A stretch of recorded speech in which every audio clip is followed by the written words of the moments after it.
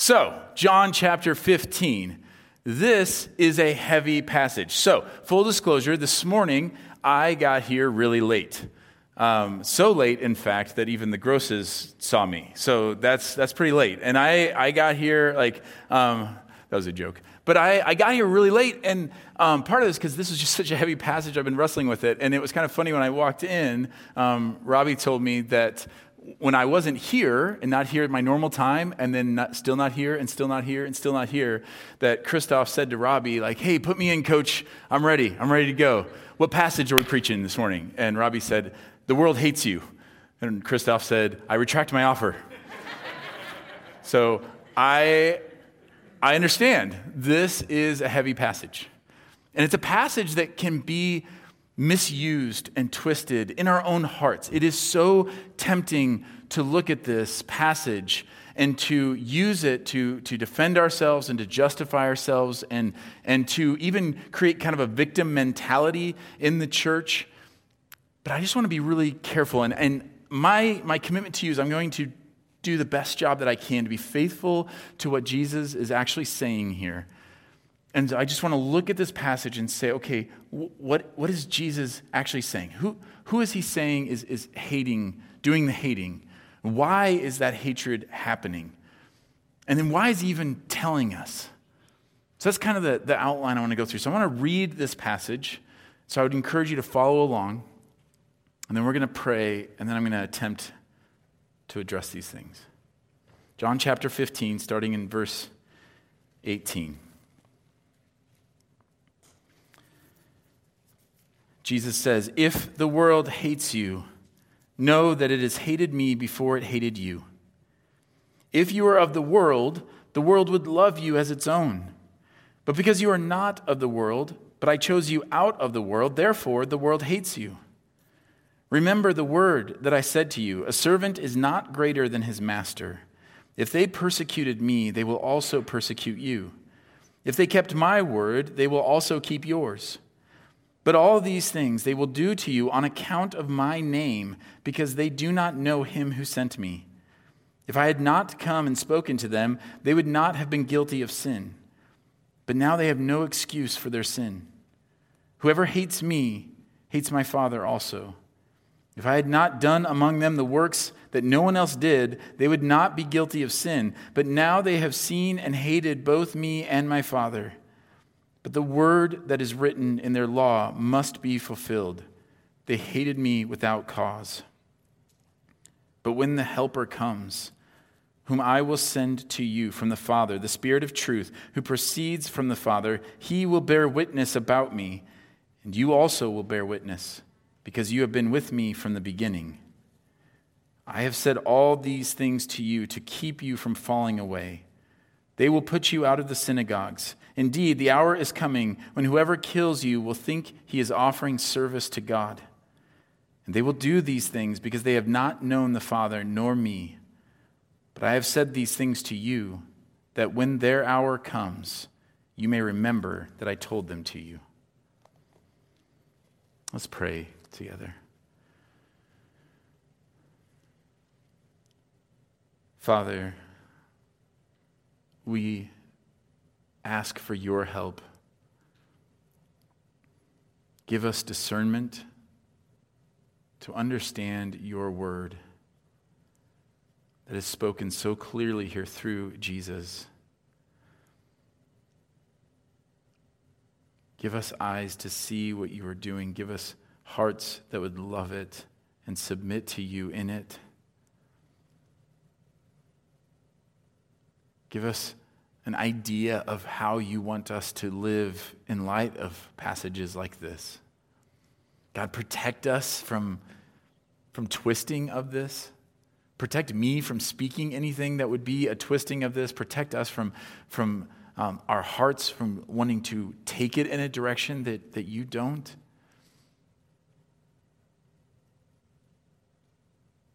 God, help us to be faithful. In Jesus' name, amen. So passages like this feel very real right now, I think, as you're reading through it and looking at what's going on in the world. And like I said, we can sometimes take a passage like this and say, like, well, see, that's why people are opposed to me. That's what's happening in the world. They're against us as Christians, and so therefore, like Jesus said this was going to happen, and there are pieces of truth in that. There are some things that are fitting and make sense. But I like I said, I want to make sure that we are looking at what Jesus is saying about who he's talking about. And why will this hatred come? And why he's actually telling us. Why he's saying this to his disciples. So first, it's who will actually hate us. And it can be a little confusing because he talks about the world, and you even have that heading. Most of you probably have a heading in your Bible that says the hatred of the world, which I think is a strange heading, because if you just read that heading, you might think like we are to hate the world, but if you have been following Jesus at all, you know that that's not really the case, that's not necessarily the context here. And but then we could say like, oh no, that the world hates us, but then we kind of give our own definition of what we think the world is, and I find that we'll often look at this passage and label the world as anybody that we disagree with. And so we can say like, yep, that's why that person acts like they hate me, or that's why they hate me because I disagree with them. But we get like a little plot twist right here at the beginning and get it out of the way. The world Jesus is talking about is the religious world. The world he's talking about is not the non-believers, it's not the atheists. Or to put it in our terms, like, it's not atheists, it's not the Marxists, it's not the socialists, it's not the Roman government, it's the religious. And we know that because in chapter 16, he says what they're going to do. He tells them, he's telling them this is what's going to happen to you, and he tells them that they will put you out of the synagogues. Indeed, the hour is coming whenever whoever kills you will think he is offering service to God. Well, who's putting them out of the synagogues? The Roman government? No. Who's doing the killing? You think a Roman soldier cares about offering service to God? No. It's the religious authorities who got to a place where they believed that the way to honor God was to have Jesus murdered.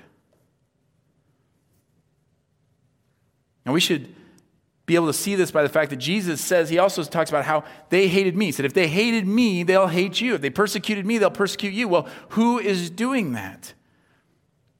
Like, how did the Roman government feel about Jesus? He's kind of an oddity. They were curious, fascinated, but they didn't hate him. It was the religious people who hated him. Now, I'm not saying that hatred can't come from the secular world. That's not the point. It's not the point to say that, okay, well, if we're doing everything the way Jesus tells us, then the non-believing world will love us. That's not my point. What I'm saying is, in this passage, this is who Jesus is talking about. And this is a common theme that he's addressing in these chapters, and it will be a common theme in this series, which is that the biggest threats to the church come from within the church. The biggest threat to the purity of the gospel is not criticisms found outside of the church. It's not the attacks of atheistic apologists who want to try to dismantle the Christian faith. That's not the biggest threat to the purity of the gospel. The biggest threat to the purity of the gospel comes from the preaching within the church, from the discipling within the church. The biggest threat to our unity is not from attacks from outsiders, but from division from within. I hope that you are tired of hearing me say this because it means I might be getting close to saying it enough. But the problem is not the hardness of hearts out there. It is the hardness of hearts in here. That is the crossroads we are at in our culture. That is the problem that we are facing. And it is the problem that Jesus is addressing here. So that's who. Why? And don't get too excited. The first point was supposed to be the shortest. So, Why? How is this so? Like, why would they actually hate him? Why would they hate us then, by extension? It's one thing for Jesus to say, hey, look, they hated me, but don't worry. Once I rise from the dead, then everything will be fine, and you guys will be like celebrities. You'll be heroes. You'd kind of think that would be the way that it would work, right? But he doesn't say that. He says they're going to hate me in the same way. Well, why did they hate Jesus? They hated Jesus because he messed up the world they created. And I intend that irony there. They hated Jesus because Jesus messed up the world that they created. Now we know from a gospel standpoint, when we talk about the gospel, we talk about creation, fall, redemption, renewal, glory. We would say, okay, God created the heavens and the earth, and we messed it up with the fall, right? We're all on the same page with that? And what I'm saying to you is that for the religious authorities of the day, it was flipped for them. In their minds, and really the way that they lived, was they created their own little world. And now the gospel that was the power to save and meant for redemption destroyed their world. We've talked about this before, that if you think Jesus is just going to come into your life and it's just going to be like, I'm going to add Jesus to my life, and now all of my pursuits, all the things that I was doing in my life, now will just be better. Now they'll be blessed by God because I believe in Jesus and I go to church and I read my Bible, then you're mistaken. Jesus will wreck you. He will obliterate all the things that you thought you could put your hope in and your faith in, and he will do it out of his love for you, for your good, because he will take your house that was built on sand and he will level it to the ground so that he can build you a house built on the rock that will never perish and never go away. So that's what Jesus does. See, the Pharisees had their world set. They had power and respect, and they believed they had God's approval for those things. But they had created for themselves their own rules, their own laws, their own world. They were their own justification, their own salvation, their own righteousness. And Jesus comes along and preaches the gospel, and the gospel tears it apart. That's why he says in verse 22, if I had not come and spoken to them, they would not have been guilty of sin. But now they have no excuse for their sin. That's admittedly a little confusing. I don't have time to really go into that altogether, but that whole guilt of sin is partly knowing and being aware of that. And so they were thinking themselves faithful to God. It's not like they said, oh, look at us, we're getting away with creating our own world. They believed the world they had created was honoring to God. Which should be a warning to all of us that just because you and I think what we are doing is honoring to God doesn't make it so. And so Jesus says, I came to them and I spoke to them, and because I spoke to them, they now have no excuse. It shatters their self-idolatry. Notice the things that make them angry. I mean, they're so angry that they want to kill him. And it's fascinating to me when the Gospels record that they decided to kill him. One of those examples is in Matthew 12, when there's a man with a withered hand, and it's on the Sabbath, and Jesus looks at the man, and he ends up healing him. He says, like, is it lawful? Like, you're gonna try to catch me on this. Is this lawful to do good, to save life, to destroy? He talks about that in different times, in different ways with the Sabbath. But here, he says to the man, stretch out your hand. And the man stretched it out, and it was restored, healthy like the other. But the Pharisees went out and conspired against him, how to destroy him. I mean, just imagine for a second what it would have been like to be angry and hate Jesus and try to build a case with people who don't know anything about what's going on. This Jesus has to be stopped. Oh, why? What did he do? Get this. He healed a man. Wait, why is that bad? Oh, it's bad. Do you see the confusion? They were so wrapped in their own little world, their own little think tank, their own little echo chamber, where they believed that the things that were prophesied, the things that the Old Testament, the scriptures that they claimed to love, said were going to happen, and they're watching it, and they convinced themselves and one another that he had to be destroyed.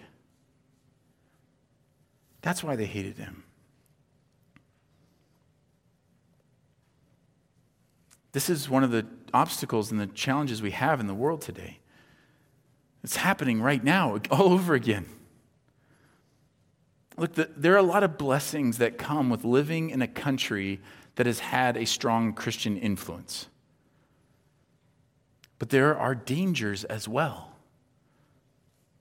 See, the problem with living in a country where Christianity is the popular religion is that it's popular to be a Christian. And that is dangerous. There are many in our country who have claimed Christianity not because of Jesus, but because of the worldly benefits. I don't know where I heard this first, but I love it as a great description, that they have bought into the kingdom, but they want no part of the king.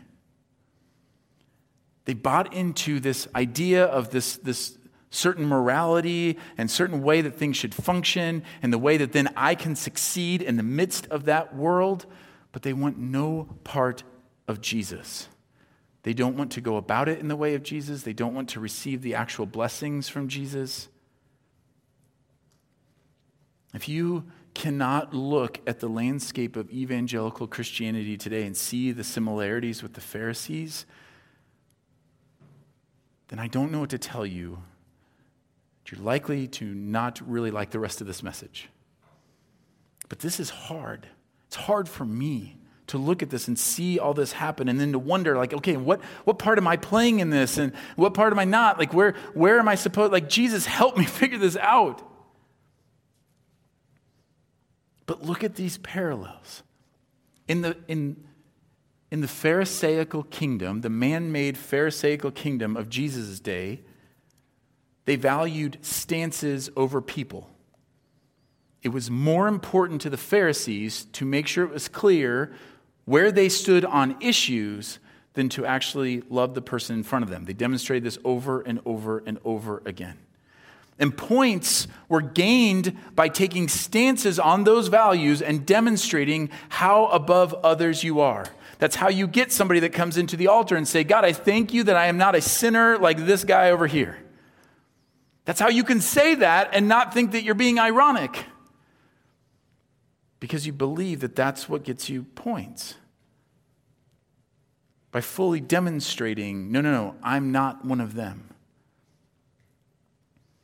In the Pharisaical man-made kingdom, knowledge was more important than love. They wouldn't point to how they loved their neighbor. They would point to how they could talk about loving their neighbor and how they could build arguments around that. And power goes to the one who is able to make himself look the holiest. And so therefore, whatever they did, they had to keep a tight hold on that morally superior position. So if Jesus confronted them on anything, the last thing they could do was say, oh, you know what, that's a good point. You may be right. Because to do that would be to give up their standing as the more morally superior person. So if you were caught in anything like that, what the Pharisees had to do was they had to defend and deflect and twist things in some way so that they would come out on top. Does this sound familiar at all? Do you look around with a grieving heart at all and say, oh, that sounds really familiar? And when this man-made kingdom is threatened in that way and they feel their grip on it slipping, they will fight for it. They will use shame and guilt and conspiracy theories. This is what they did to Jesus. They would bully people saying that they knew the law and they were speaking the truth. They would hold themselves up as the holy ones and disparage others for daring to try to come to God and believing that they could possibly know God. And ultimately, they would plot and scheme on how to destroy. And in all of it, they would think that they were honoring God.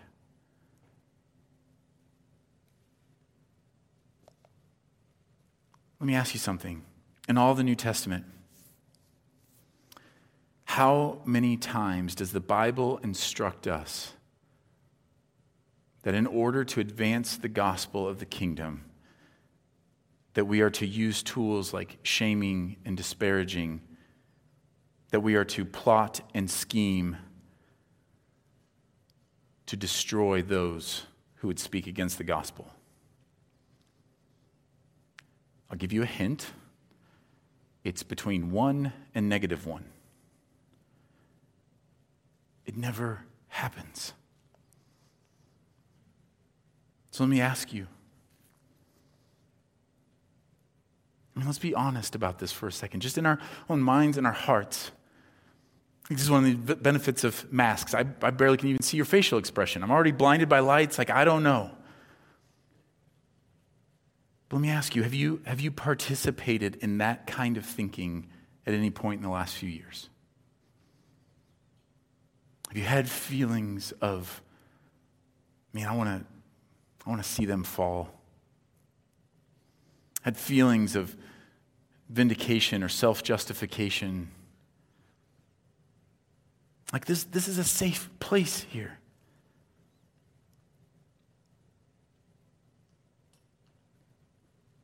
If you have felt that way, you're not alone. I've also had those feelings over the last few years.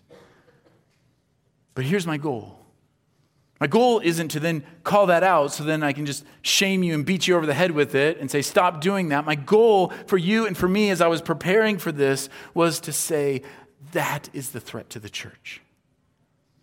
That we could all, as a body of believers who love Jesus and want to worship him, that we would say, that is the threat. That is what Jesus is talking about as the world. The biggest threat to the ministry of Jesus was not the adulterers and the thieving tax collectors and the heathens running around sinning. It was the people who claimed to know God but were far from him. It was the religious world who had built their own kingdom. We need to be willing to ask those hard questions. We need to be willing to even give up what we thought was kind of our standing or our positioning. Because we aren't the ones with the morally superior ground. Jesus is. And our submission to him is what is called for. One way to know if you've been in that situation is to ask yourself, what fruit is produced in me when the things that I value in my life are threatened? Because there are things being threatened.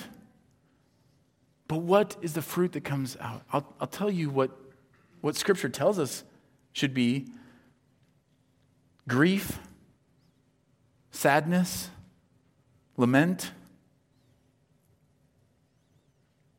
Those are all responses that demonstrate a proper standing before God, a proper understanding of how these things work. But the fruit of the enemy is vindictiveness and fear and control. Those are fruits of the flesh. So I would just say that as we look at this passage and Jesus, what he's doing here is he's preparing us. And so to be prepared, one of the things we have to do is to clearly state, I am aligned with Jesus. Not by extension, Jesus by extension through these other things that I'm actually aligned with, but I am aligned with Jesus. And that starts with repentance. Look, if you have never in your flesh bristled at the words of Jesus, then I would say you've never really died to yourself and you don't understand what he's saying. I would say you found a compromise. You figured out a way to build your kingdom so that the words of Jesus can kind of be explained, be understood in light of this, kind of fit in and around it, but you haven't actually looked at him and said, okay, what are you actually calling me to?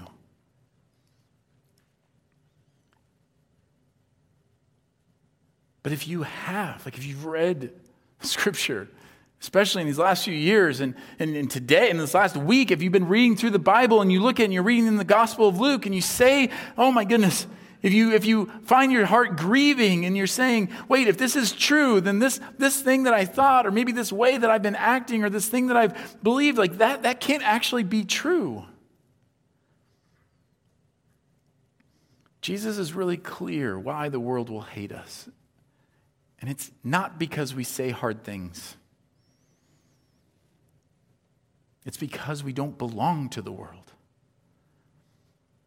And when people followed Jesus, they were saying to the Pharisees, I don't belong to you. You aren't the gatekeeper between me and God. Jesus is. And they followed him. And the Pharisees hated him for it. We stand with Paul saying we've been crucified with Christ. It is no longer us who live, but Christ who lives in us.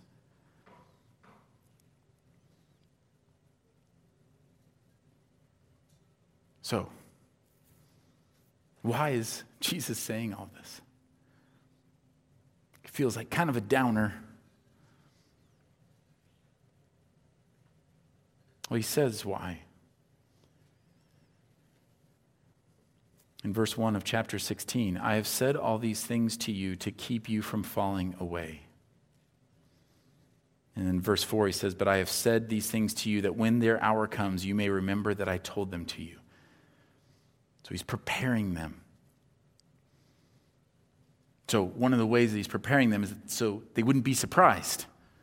He didn't want them to lose hope because they were caught off guard and blindsided by the fact that people turned on them. He said it would happen. If you're reading along with us in the Bible reading plan, then you would have read Luke 12, where Jesus says this very interesting phrase, which seems to contradict some things, which we're going to get to. But in Luke 12:51, he says, do you think I have come to give peace on earth? And as we think of all of our Christmas hymns, we think, well, yeah, right? He says, no, I tell you, but rather division. For from now on, in one house there will be 5 divided, 3 against 2 and 2 against 3. They will be divided, father against son and son against father, mother against daughter and daughter against mother, mother-in-law against her daughter-in-law and daughter-in-law against mother-in-law. Boy, ain't that the truth.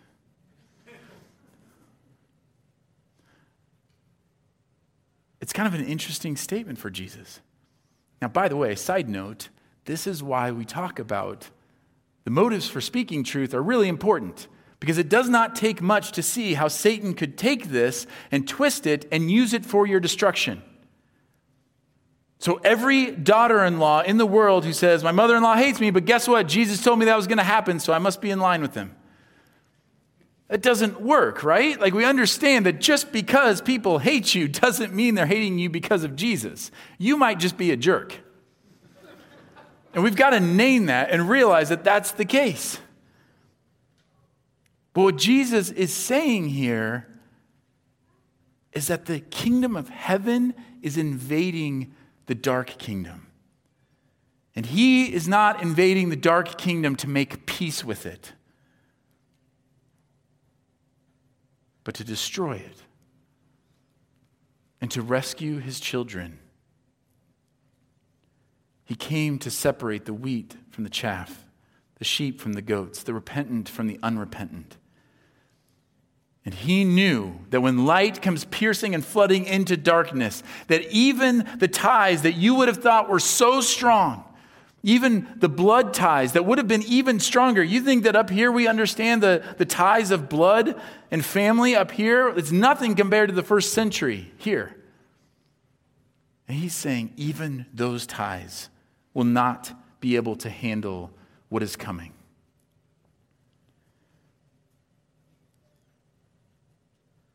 The way of Jesus will not make everyone live happily ever after. We should not be surprised when conflict happens, when the kingdom of light invades the kingdom of darkness.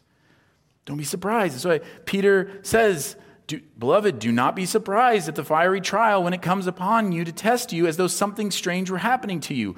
But rejoice insofar as you share Christ's sufferings, that you may also rejoice and be glad when his glory is revealed. Look, if you expect that following Jesus will make your life easy, then you will be severely disappointed. If you think that by getting right with God, your business will succeed, your health will flourish, all your relationships will be wonderful, then I have to tell you that is likely not the case. Does he do that?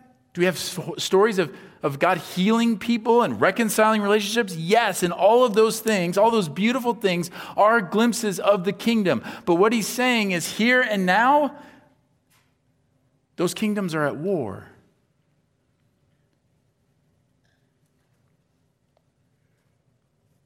In Christ, we can also rejoice in our sufferings because in doing so, we identify with him. Do you see the pattern that's going on here? It's our identifying with Jesus that creates all of this. So if you don't want to be hated by the world, if you don't want to share in sufferings, then by all means, do not identify with Jesus. Find some other camp that you can at least identify with, that you know, as long as I say these things and put this vibe out there, then this camp will accept me. By all means, do that. But what Jesus is talking about is preparing his disciples. If you are going to abide in me, he just talked about abiding in him and bearing fruit. If you're going to do that, this is what's going to happen. So he warns us so we wouldn't be surprised and blindsided. He also warns them so that when that happens, when those trials come, our response wouldn't change. That we would know the game plan doesn't change. So what did Jesus say his commandment was? To love one another. And he warns them, hey, the world's not going to love that you love one another. That's just not going to happen. And he does that in part so we would know when that happens, nobody could lead us astray by saying, well, hey, that whole love thing didn't work. Now it's time for some real business. Like we got to do something else. We got to change strategies. That whole, it was great to love and be kind and be gracious and gentle and humble. That was all awesome when they let us pray in schools. But now they don't, so now we got to change our tactics. Look, there are people who will tell you that we have to fight to keep God in our schools and in our country. And their weapons are hate and anger and shame and mocking and sometimes even violence. But that is not the way of Jesus. And so he tells us so that we know that yes, and even if they kill us, we will stay the course and we will love one another.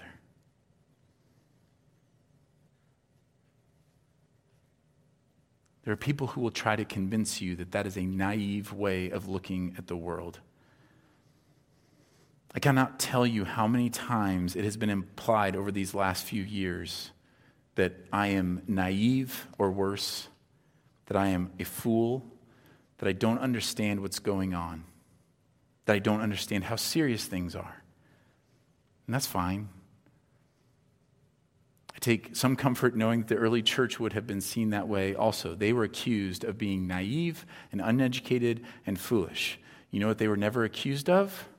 Hate, condescension, arrogance, greed. They were seen as foolish for giving away all their money. They were seen as weak for turning the other cheek. Evidently also for rhyming. And ultimately it was infuriating to people around them because they were unaffected by all their shows of strength and their unveiling of threats. Imagine how infuriating that would be to pull them forward in front of you and to say, what is this you're doing? Stop preaching the name of Jesus. And you're looking, you're powerful and you've been educated in all the best schools and you've been seen as holy and everyone normally trembles before you. And now you look out in front of you and you see common uneducated men saying to you, not getting angry about it, but just saying, hey, you can tell us whatever you want, but we kind of got to obey God. And they say, don't preach the name of Jesus. And they're just like, yeah, well, that's what we're going to continue to do. It infuriated them. I don't have a fraction of the faith and the courage that those men had, but that's who I'm following. And we all have to make that choice. To whom do you belong? Where is your allegiance? The day is coming, and I think quickly here in this country, that we will have to plant a flag. The question is, what is on that flag? Is it moralism? Is it stars and stripes? Is it an elephant? Is it theology? Or is it Jesus?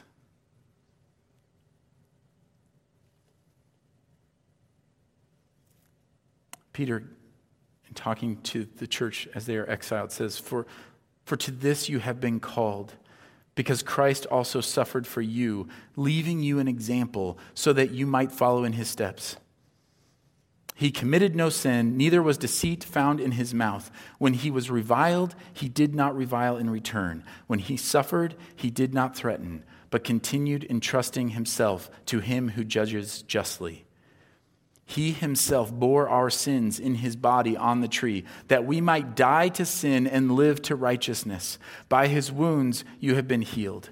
For you were straying like sheep, but have now returned to the shepherd and overseer of your souls. Look, he's given us an example, and we are to follow it. It grieves me when we feel like we can't follow the way of Jesus, that somehow following the way of Jesus is naive or weak.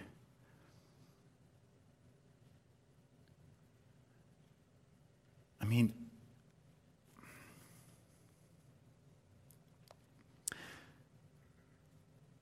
this is what is going on. I mean, just imagine being in the early church. I mean, just imagine hearing all those things and knowing what Jesus had taught, and then seeing your brother or your sister being hauled away and killed. I mean, can you imagine the temptation? Look, I get it.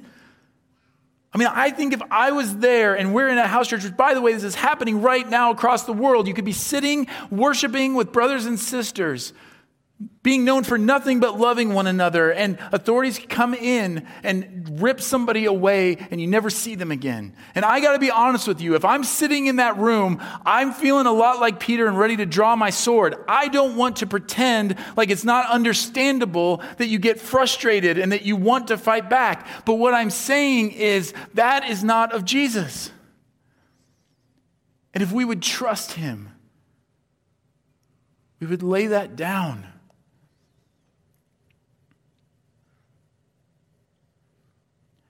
Peter also says, keep your conduct among Gentiles honorable, so that when they speak against you as evildoers, they may see your good deeds and glorify God on the day of visitation. Look, I believe these things are coming, but let me just say this. He says, when they speak of you as evildoers. He's basically telling them, make sure that when this happens, they don't have anything they can point to.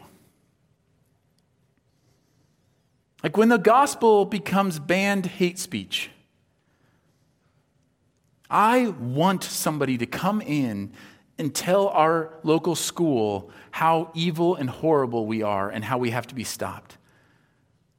Because I want them to say, well, you mean the people who are volunteering and helping our kids?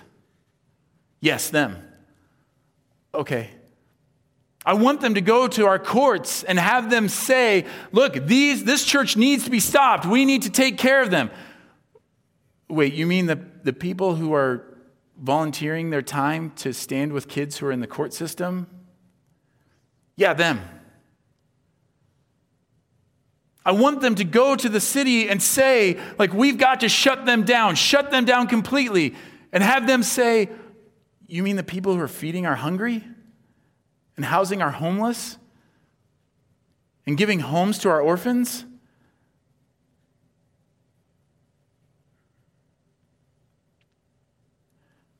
Look, in doing that, We will do what Jesus said to do, which is we will bear witness to the one who is not of this world, but the one who created this world and gave himself up for it. So he tells them these things to prepare them so that they would not lose hope, so that they would not lose their way, and that they would be strengthened and encouraged.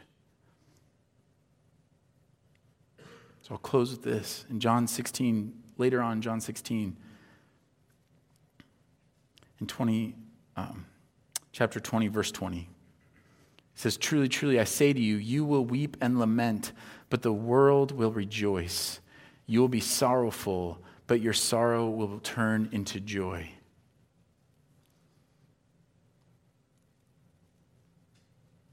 Like he's saying right now, you're going to weep and lament. Those are good emotions. Weep for our country. Lament at the destruction that sin causes in our own hearts first, and then in the hearts of others and the lives of others. Weep over that. Pray for hearts to turn and to repent. Even in the face of the world rejoicing over those things, Jesus is saying, you will be sorrowful, but your sorrow will turn into joy. This is how God works. What the enemy intends for evil, God means for good. What the world thinks will destroy you, God uses to make you stronger. I don't know why we act surprised when it's what he does. He tells us all the time that's how he works. He doesn't say your sorrow will go away. He says, in effect, your sorrow will die and it will be resurrected as joy. Do you see the hope in that? Your pain or suffering on earth will not just go away when Jesus returns. It will be put to death and it will be resurrected in joy. And he goes on and he explains more specifically what he's going to do. And I love how the disciples react. If you look down in verse 29, it says his disciples said, now you're speaking plainly and not using figurative speech. Now we know that you know all things and do not need anyone to question you. This is why we believe that you came from God. Jesus answered them, do you now believe?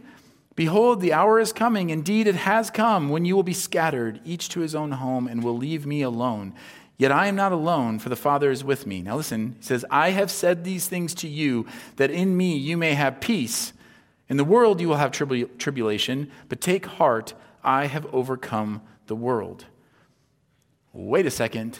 Isn't that contradicting what he says when he says, I didn't come to bring peace? No. Because look at closely what he says. In the world you will have tribulation, but take heart, I have overcome the world. A spiritual battle wages all around us and in us, but there's peace between you and God through Jesus. And because of that, you can have peace on earth, even though that war rages around you. You will have trouble here. But take heart. I love that phrase, that word. We don't have a good English word for that. Take heart is like this. The picture is Jesus holding a discouraged face in his hands and lifting up their head and saying, have courage. Take heart. Have courage. In this world, you're going to have trouble, but I have overcome the world and you belong to me. It's not a rah-rah speech. It's not working them up into a frenzy. It's him holding them and saying, I've got you. Do not be afraid. Do not worry. It's meant to strengthen us and encourage us so that when those things happen, we will know he's the Messiah. If that's the case, then everything else he has said is true. So I just want you to listen to these things. So one of the things I marvel at, and I wish I could experience fully, is when the disciples first realized Jesus rose from the dead. I wonder, did all the things that Jesus flood their minds? And all of a sudden they're like, wait, That means everything he said was true. And I could go all over the Gospels for these kinds of things, but let's just expand our series and go one chapter before in John 14. Let not your hearts be troubled. Believe in God. Believe also in me. Jesus said to him, I am the way and the truth and the life. No one comes to the Father except through me. Truly, truly, I say to you, whoever believes in me will also do the works that I do, and greater works than these will he do, because I am going to the Father. I will not leave you as orphans. I will come to you. Peace I leave with you. My peace I give to you. Not as the world gives do I give to you. Let not your hearts be troubled, neither let them be afraid.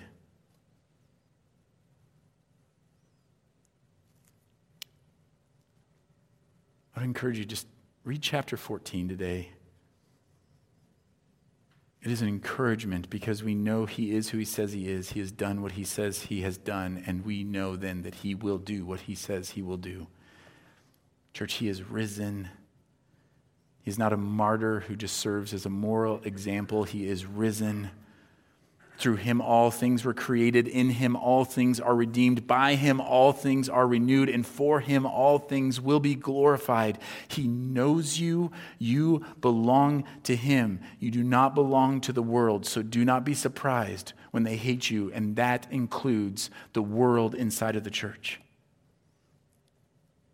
You do not belong to a party or a platform or an economic system or to a country. You belong to Jesus because he chose you. And we will demonstrate that by our love for one another. And through that, he will accomplish all that he is aimed to accomplish. Let's pray.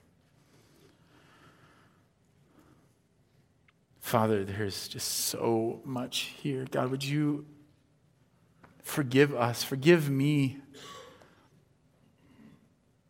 for ways in which I have participated in a battle against flesh and blood on all sides. There is indeed a battle and a war that is waging, but it is not with my neighbor. It is with the prince of darkness who seeks to destroy. God, help us to overcome evil with good. Help us to be faithful to you, trusting that you are working all things together for good for those who love you and are called according to your purpose. To know that you have called us to respond to evil with good, so that by doing so, we're heaping coals. This idea, God, that you are taking care of everything, and we don't have to. We're not in your seat. Jesus, you have said you will come back. You have told us, stay the course. Do not be troubled. Have courage. So God, forgive us. We know you are patient with us as we struggle with that. It is hard for us to receive, but let us receive it and let us enjoy and in faith obey you. Put to death every impure way in us, and let us live as your ambassadors. Let us be united in that. In Jesus' name, amen.